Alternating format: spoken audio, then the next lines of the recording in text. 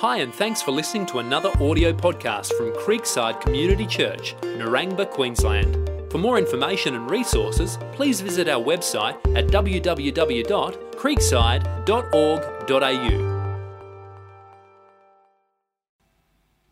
Well, welcome everyone. Thanks for coming this morning. We are in the fourth part of our series in Daniel, looking at chapter 4.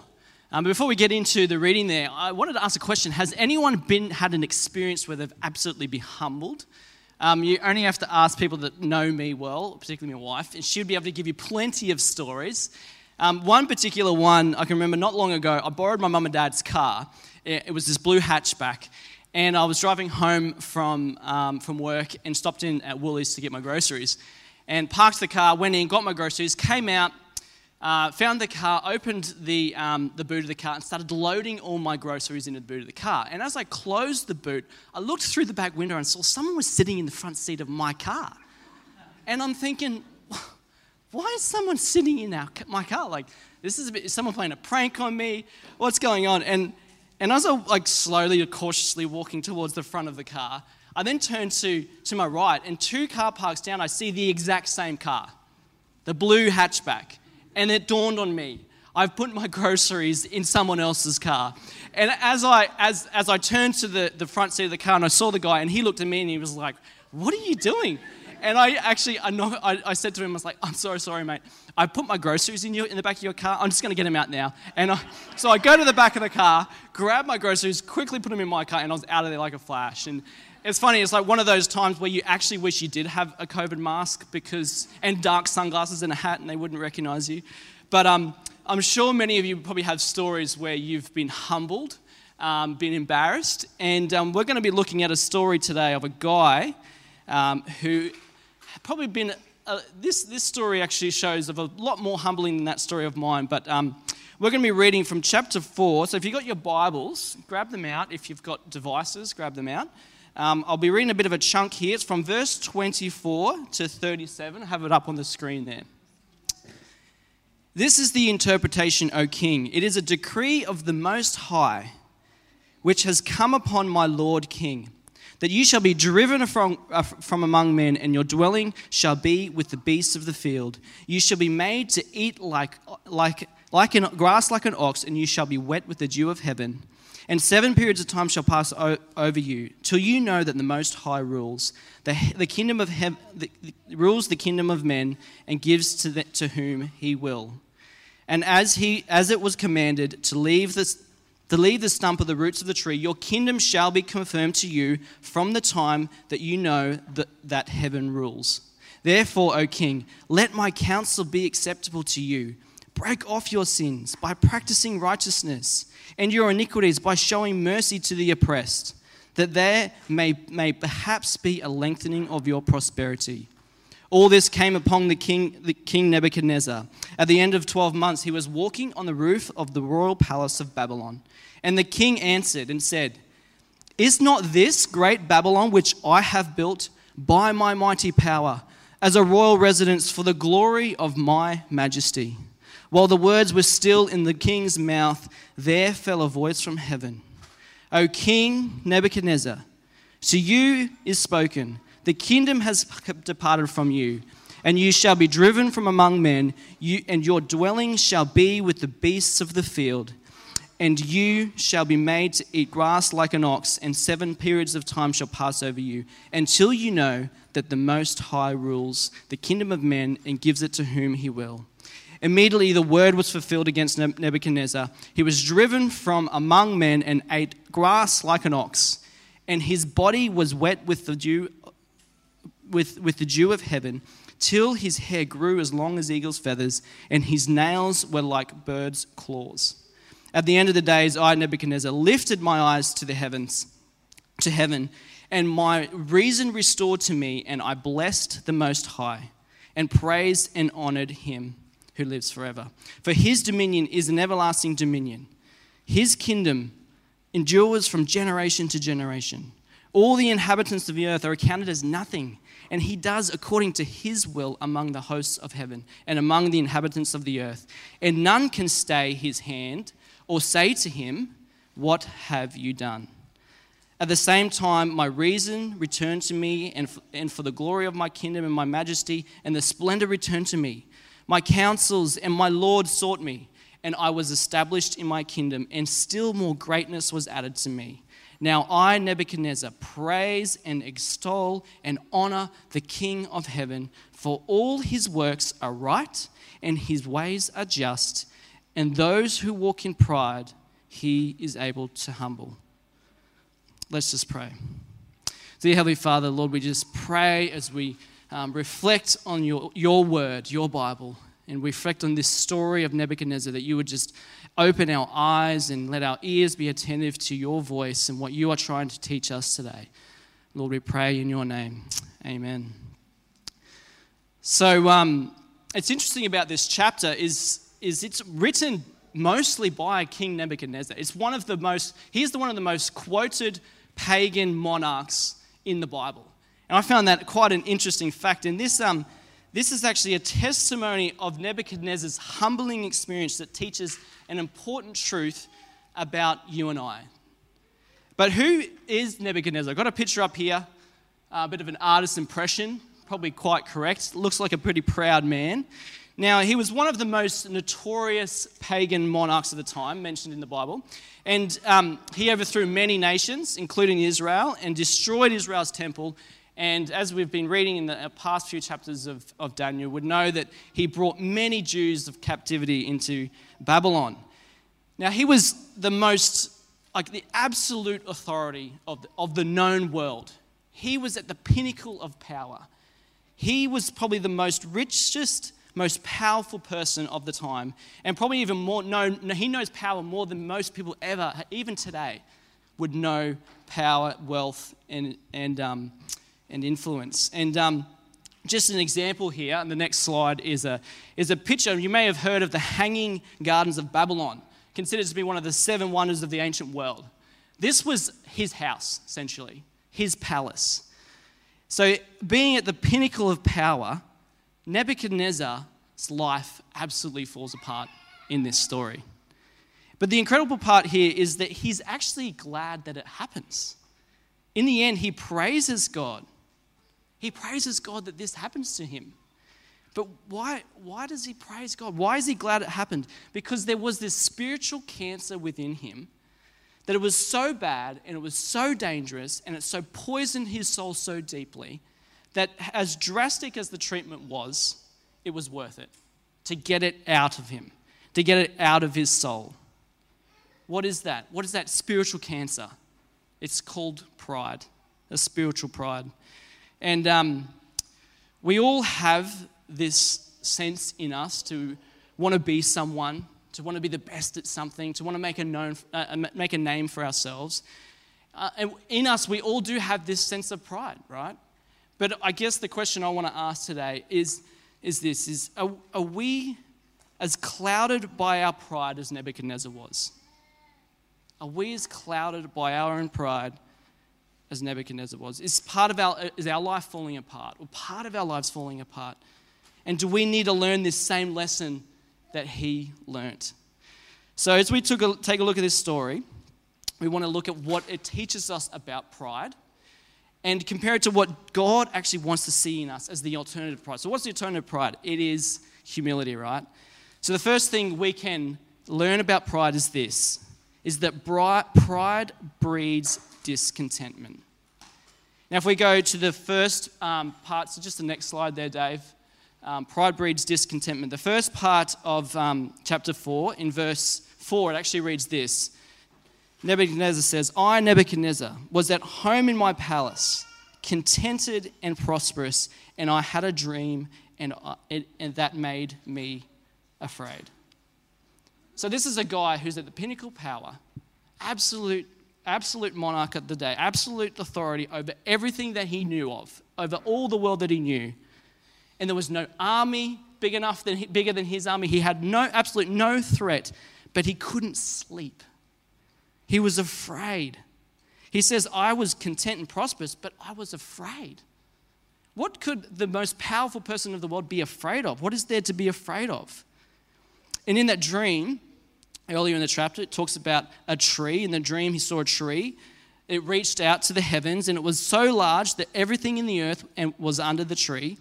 Every living animal found food and life under the tree. Everything in the whole world was protected and looked after by this tree. It was an incredible tree.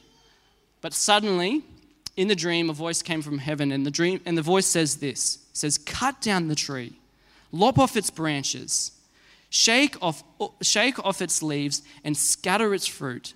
Chase the wild animals from its shade and the birds from its branches, but leave the stump and roots in the ground."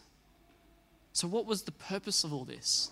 The voice then says, "So that everyone may know that the Most High rules over the kingdoms of the world. He gives them to anyone he chooses, even to the lowliest of people."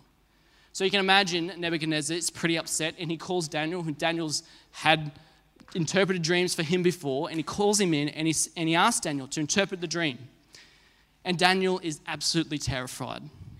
In verse 22, he says this, "That tree, your majesty, is you, for you have grown strong and great. Your greatness reaches up to the heaven, and your rule to the ends of the earth." Now Daniel is saying that God is actually coming to humble you, Nebuchadnezzar. He's coming to cut you down, to show you are not the master of your universe or the universe. Daniel warns Nebuchadnezzar. He says, change, turn from your ways, repent. Help the oppressed, humble yourself, and maybe this will not happen to you. But Nebuchadnezzar doesn't listen. And we continue with the story. Before we continue with the story, there's the first truth that we can learn from this. As I stated before, that pride breeds discontentment. No matter how accomplished we are, no matter how accomplished we desire to be, it will never satisfy us. And you can ask many people and many famous people have quoted before that, wealth, fame, money, all these things, they don't satisfy. And even though Nebuchadnezzar said he was content in his palace, in his home, his troubled mind shows us that deeper inside there was a struggle going on for true peace and fulfillment. See, Nebuchadnezzar came to see that the human soul wants something so great that it's so big that you cannot even pour all the empires of the whole world into your soul, into your heart, and be satisfied. So what then are we actually really after, right? What could it be that our hearts long for so much that the entire world cannot satisfy? What we know it's not. It's not through our achievements.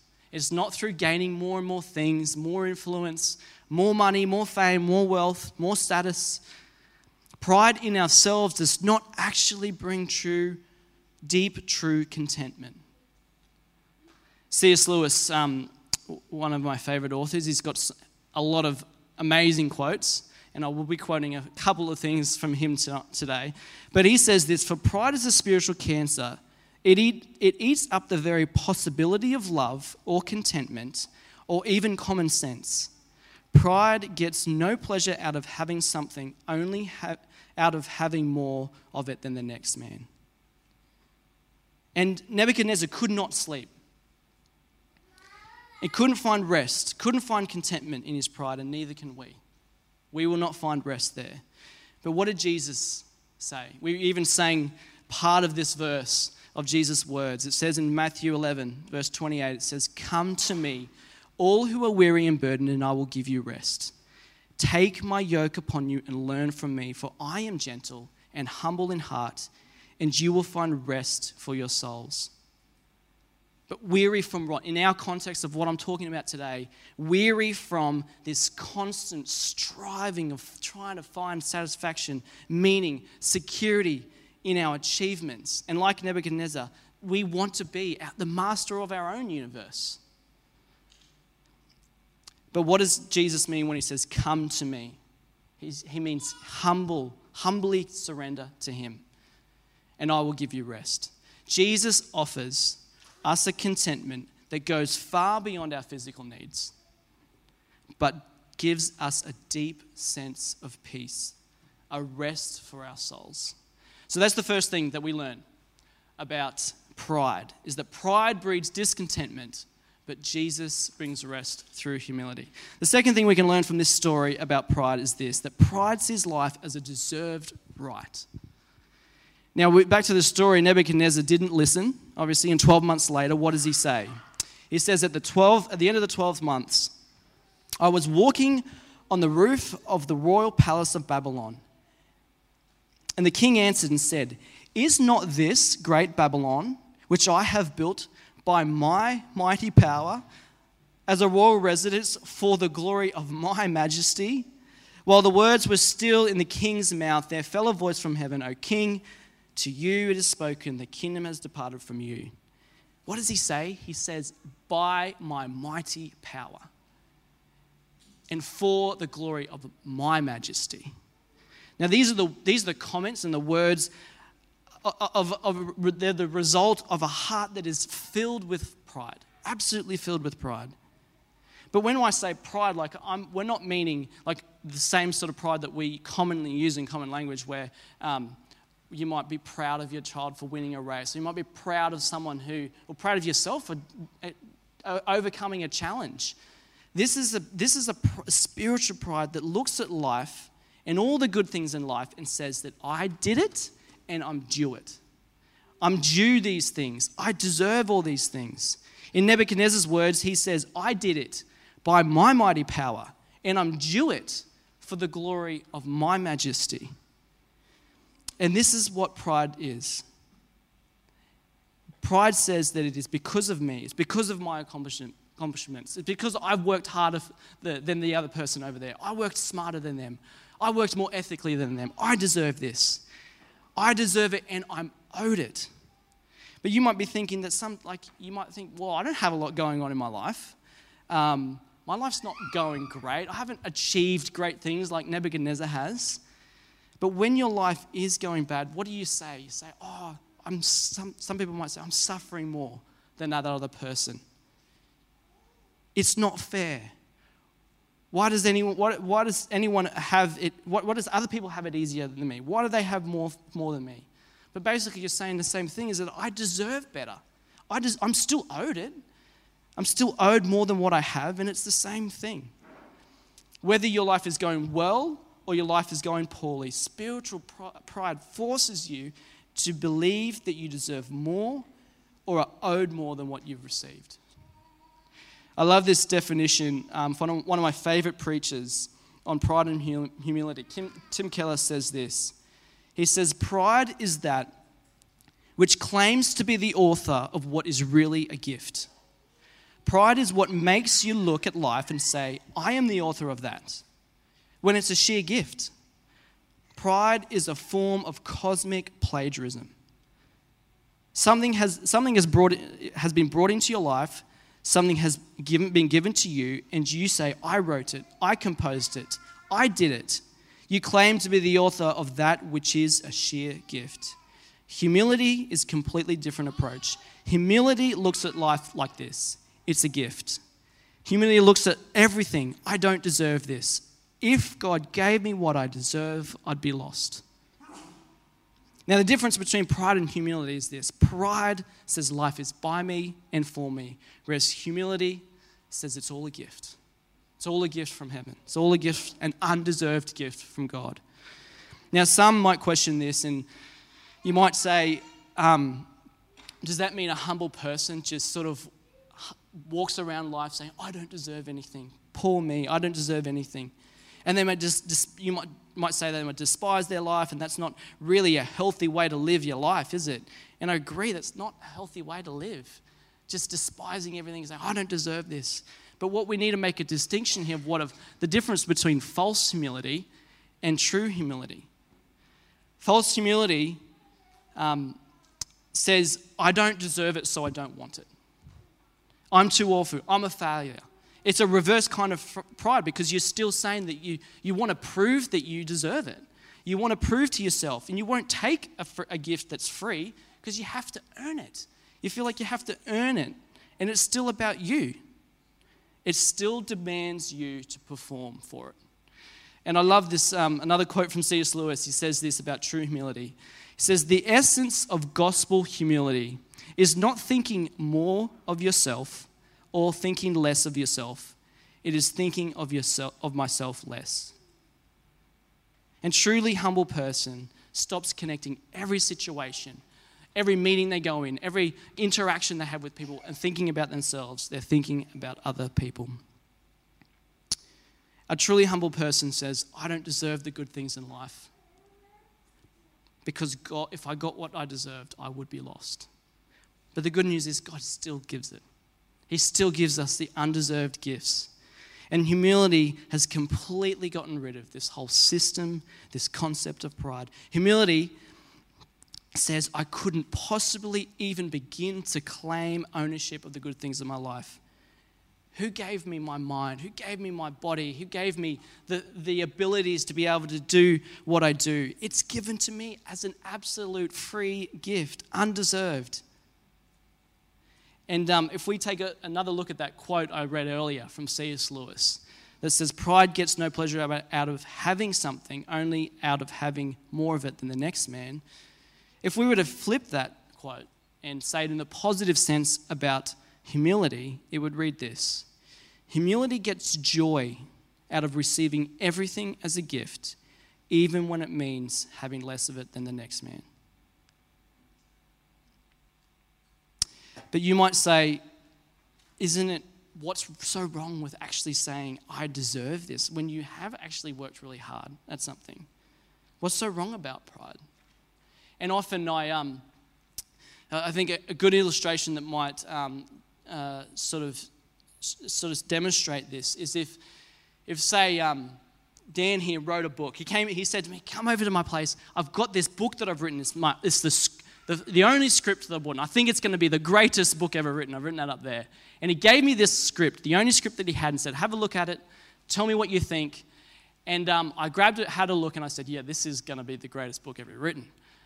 And I decided I'm going to put my name on it. And I went to a publisher. I got millions of copies published. I sold millions of copies. I took all the glory for myself. I put my name as the author on a book that Dan had written. Why would Dan be absolutely outraged? Why would you all be absolutely outraged if you found out that he had spent years writing the greatest book ever written and I had stolen that and put my name on it and I called myself the author? Because you would say that I have robbed him of his due. I have taken the glory that is owed to him. The author owns the work. The true author owns his own work, and the author has control over it, right? In the same way, God is our author. He is our creator. We are his work. And if we were to admit that he's our author, what does that mean? That means we lose control over it. We lose control over our life. And this is what the Bible calls sin. To desire to control our own life and not give it over to our author. It is the sin of pride to say, "I am the ultimate one." He determines what I do with my life, my time, my money. Me, I'm the one in charge. But if we are so self-made, think about this. What are we actually in control of? We didn't control where we were born. We didn't control who we were born to. We didn't control our gender, our race, what country. We didn't even control the century in which we were born in, which makes a huge difference to our prosperity and what we're given, right? The Apostle Paul, he says this to a church in Corinthians. In 1 Corinthians 4, verse 6 to 7, he says this. He says, "You will not be puffed up." In other words, you will not be proud in being a follower of one of us over against the other. "For who makes you different from anyone else? What do you have that you did not receive? And if you did receive it, why do you boast as though you did not?" Humility is this: a joy-filled life that knows and receives everything as a gift. So that's the second point that we're learning from this story. That pride sees life as a deserved right, but humility sees life as a received gift. Now, just to finish up on the last point here, I want to talk about the consequence of pride and the freedom of humility. Now, Nebuchadnezzar, if we follow the story, what happens to him? He becomes an animal. He's dehumanized. He becomes an ox eating the grass on his hands and knees. And this is what pride does to us, right? It dehumanizes us. And you might have heard of the phrase, pride becomes before a fall. It's often a phrase that people might have heard even if you're not in the church world, but it actually comes from Proverbs chapter 6, verse 18, which reads, "Pride comes before destruction and a haughty spirit before a fall." So the proverb is actually getting to a lot serious thing than just a fall. Like in the saying that we use, we might say that of someone who's arrogant, walking around, thinks they're pretty arrogant, and sooner or later something's going to happen and they'll be knocked down and they'll fall from power. Their ego will be hurt. But the proverb's getting to something so much serious. The proverb is saying that pride destroys us. This is the consequence of it. It will ultimately lead to our destruction. It leads to death. But does this happen to Nebuchadnezzar? Does it lead to destruction for him? No, it doesn't. How is Nebuchadnezzar healed of his pride and freed from its consequences and his kingdom restored? How does this happen? Now, there's two things, and I think this is if you're not going to listen to anything else I say, this is the most important thing. There's two things that we need to realize to be healed of our pride. And the first is this, is that we have to see that we don't deserve anything from God but judgment. We have to see that our cosmic plagiarism, as Tim Keller put it, is a terrible sin. We have to see that trying to take our life and assume that we are the author, that actually we owe everything to Him, that is a terrible sin. We've sinned against a holy, a just God. But at the same time, this is the second thing we need to realize. At the same time as we realize that that is a terrible sin, we have to see that we are the objects of the greatest mercy of God. God is a merciful God. And we have to see them both, otherwise we'll not be healed from our pride. We won't truly be free unless we see both of these together. And if we look closely to Nebuchadnezzar, this is exactly what happens to him.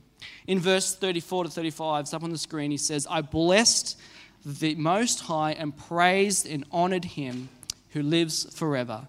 For His dominion is an everlasting dominion, and His kingdom endures from generation to generation. All the inhabitants of the earth are counted as nothing, and He does according to His will."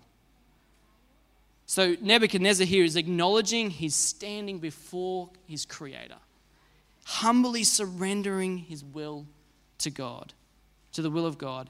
And he says, "I blessed the Most High," calling Him the Most High, that he is acknowledging that he's not the Most High anymore.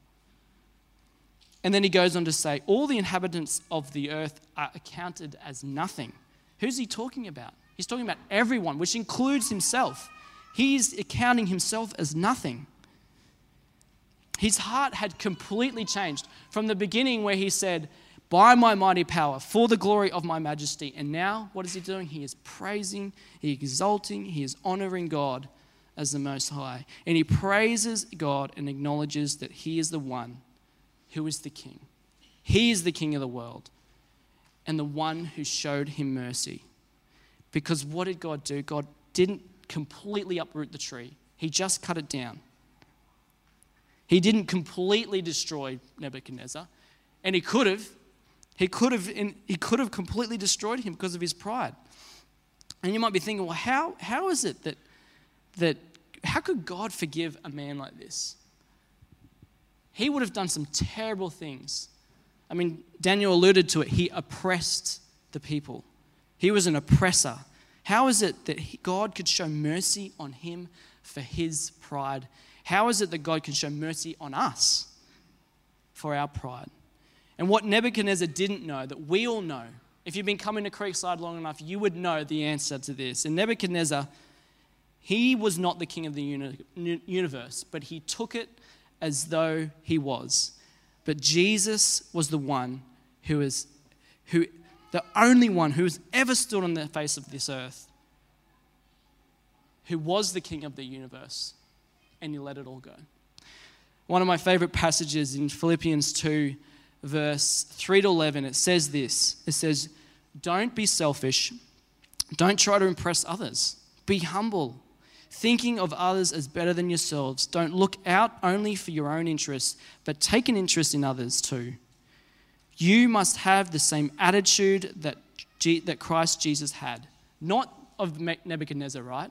Have the same attitude as Jesus. Though he was God, he was God. He was the creator of all things. He was the King of kings. He was the true King of the universe.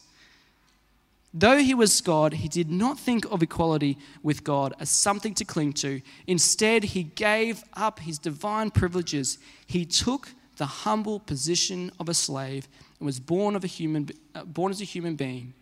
When he appeared in human form, he humbled himself in obedience to God and died a criminal's death on a cross.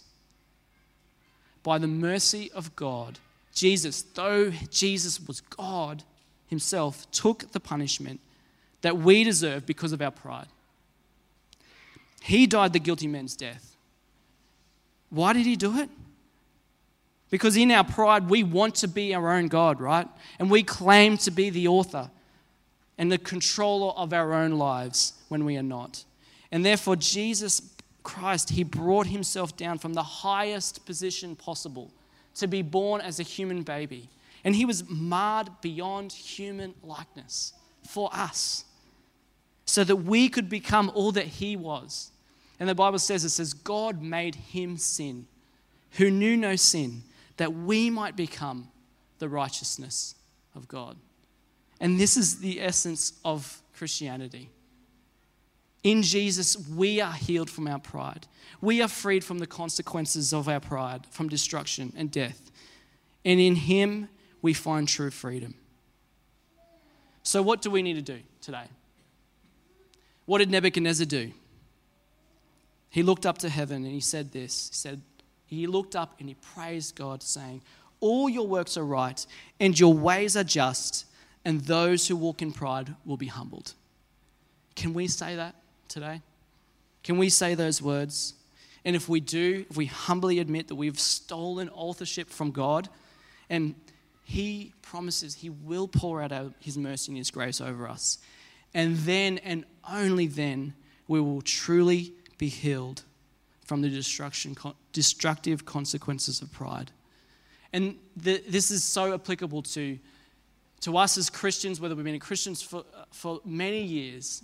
Every day we have to humbly come to him and say, "God, you are the author of my life. What would you like me to do today?" And if you're not a Christian here today, this is the essence of being a Christian. This is the essence of when we call salvation, is that humbly coming to God and saying, "God, forgive me of the sin of pride." And he will forgive. He will pour out his mercy and his grace on us. Let's just pray. Dear Heavenly Father, we just thank you so much that you are a God that has mercy on us. And even though we have the sin of pride, we have sinned against a holy God through wanting to take control and authorship of our own lives. But as this story of Nebuchadnezzar shows, you showed mercy on him and you show mercy on us through the death of Jesus on the cross. You paid that price so that we may be able to be reconciled with you, God. And we thank you. Lord, we pray today that we may be able to be filled with your joy and be a humble person, knowing that you have rescued us and you've given every single part of our life as a free gift. And we thank you. Amen.